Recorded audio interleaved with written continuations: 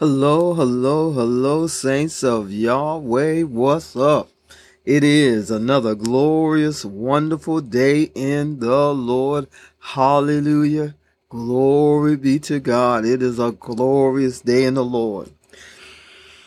It is Wednesday, June 28th, 2023. And our word for today comes from Matthew chapter 9, verses 18 through 26. And I'm reading from the New Living Translation. And it reads, As Jesus was saying this, the leader of a synagogue came and knelt before him. "My daughter has just died," he said, "but you can bring her back to life again if you just come and lay your hand on her." So Jesus and his disciples got up and went with him. Just then, a woman who had suffered for 12 years with constant bleeding came up behind him. She touched the fringe of his robe, for she thought, "If I can just touch his robe, I will be healed." Jesus turned around. When he saw her, he said, "Daughter, be encouraged. Your faith has made you well." And the woman was healed at that moment. When Jesus arrived at the official's home, he saw the noisy crowd and heard the funeral music. "Get out," he told them. "The girl isn't dead. She's only asleep." The crowd laughed at him. After the crowd was put outside, Jesus went in and took the girl by the hand, and she stood up. The report of this miracle swept through the entire countryside. The report of this miracle swept through the entire countryside. This passage of scripture is repeated in Mark and Luke, and it's just a bit different in both of them. And I think it's because of the audiences that they are writing to. But Matthew is, in this particular translation, it is very to the point. And it talks about that they don't even call Jairus by name. The other two do. And they speak. What's hitting me today is the differences in the faith of Jairus, the synagogue leader, and the woman with the issue of blood. Jairus was set on, if Jesus would come to his house and touch his daughter, that his daughter would be healed. The woman with the issue of blood had told herself, put herself in danger, put herself at the mercy of the crowds and of the synagogue leader, because he could have had her stoned, and said if she could just touch the fringe, the little balls that hang off of his robe, that she would be healed. Not touch him, but just touch the very fringe of his robe, that she would be healed. She believed that. She trusted that. She had faith in that. And that faith moved her to believe, and that belief moved her out into that crowd.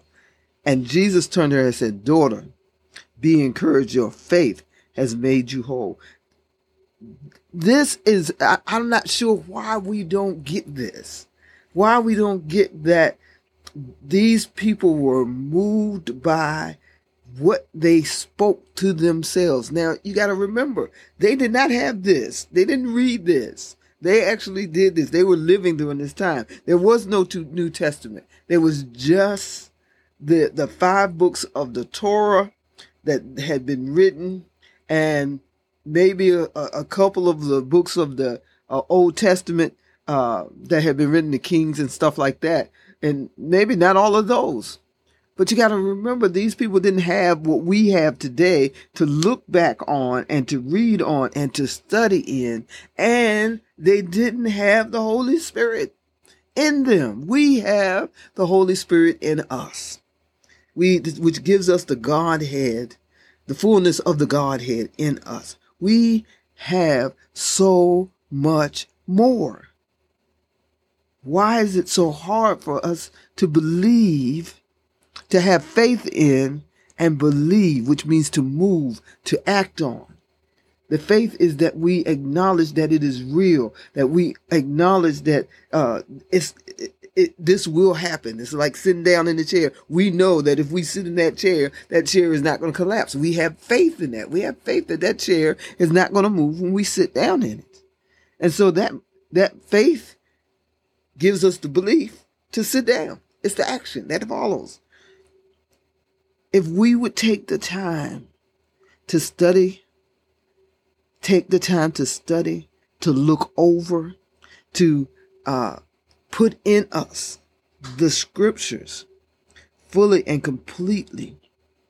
Just take a passage of scripture that speaks to the situation that you're in, that says something to you, that just speaks to where you are, and begin to study it. Read it over in the many different translations that we have, in the paraphrases, in the Hebrew and Greek translations, and just mull over it, study it, think about it, meditate on it, and allow the Holy Spirit to speak to you through it. And see, don't things change? See, don't your faith grow? And in that faith growing, the belief to move out on what God says for you to do will come. Oh my goodness. Glory to God. Glory to God. This passage of scripture talks about two people who were at different places in their faith. One wanted Jesus to come and touch them. The other one was so convinced that all she wanted to do was touch the very hem or the fringe of his garment. Both had the faith that made them move. Jairus had the faith that if Jesus would come and touch his daughter, that she would be healed, that she would come back to life. And so he embarrassed himself. You got to remember, he was the leader of the synagogue. He embarrassed himself to come before Jesus and bow down and say, Jesus, come to my house. He put himself in a very precarious situation to where he could have been thrown out of the synagogue. It doesn't tell us whether he was or not, but you got to remember, the Pharisees and the Sadducees were not happy that this happened. But he didn't care. His daughter's life was at stake. And he knew that Jesus could change it. We have to know what can change our lives. And we have to begin to spend time in the thing that can change things in our lives. You know, we have to begin to seek the things out, that is going to change something in our lives. Oh my goodness, just take the time to study, to look at it, to give God first place in your life. First place. Let God be the first thing that you turn to. Let the word be the first thing that you read. Take time throughout the day to meditate on that word that has been calling out to you. And know that Jesus will show up. Because Jesus is in you, not somewhere outside searching for you, but Jesus is in you. And when you take the time to read and to study and to meditate, that Jesus in you can grab hold of what you're meditating on. Now that you have grown your faith, and then that belief comes for you to take the action that Jesus is speaking to you to do, it'll happen. Hallelujah. Lord God, help us. Help us to discipline ourselves to look to your word, to study your word, to meditate on your word, and to not be ashamed or afraid, to believe what you have taught us, to believe in your commandments, and to begin to walk in them. Help us. Help our unbelief as we turn to you and not to the world, not to anything in the world, but to you, Jesus, as these two people did. They turned to you. And that right now we ask that help us to turn to you to make the difference in our lives. Amen. Have a wonderful, glorious day in the Lord. Hallelujah. Make it a wonderful day. And remember, I love you and Jesus loves you so much more. I'll talk with you tomorrow.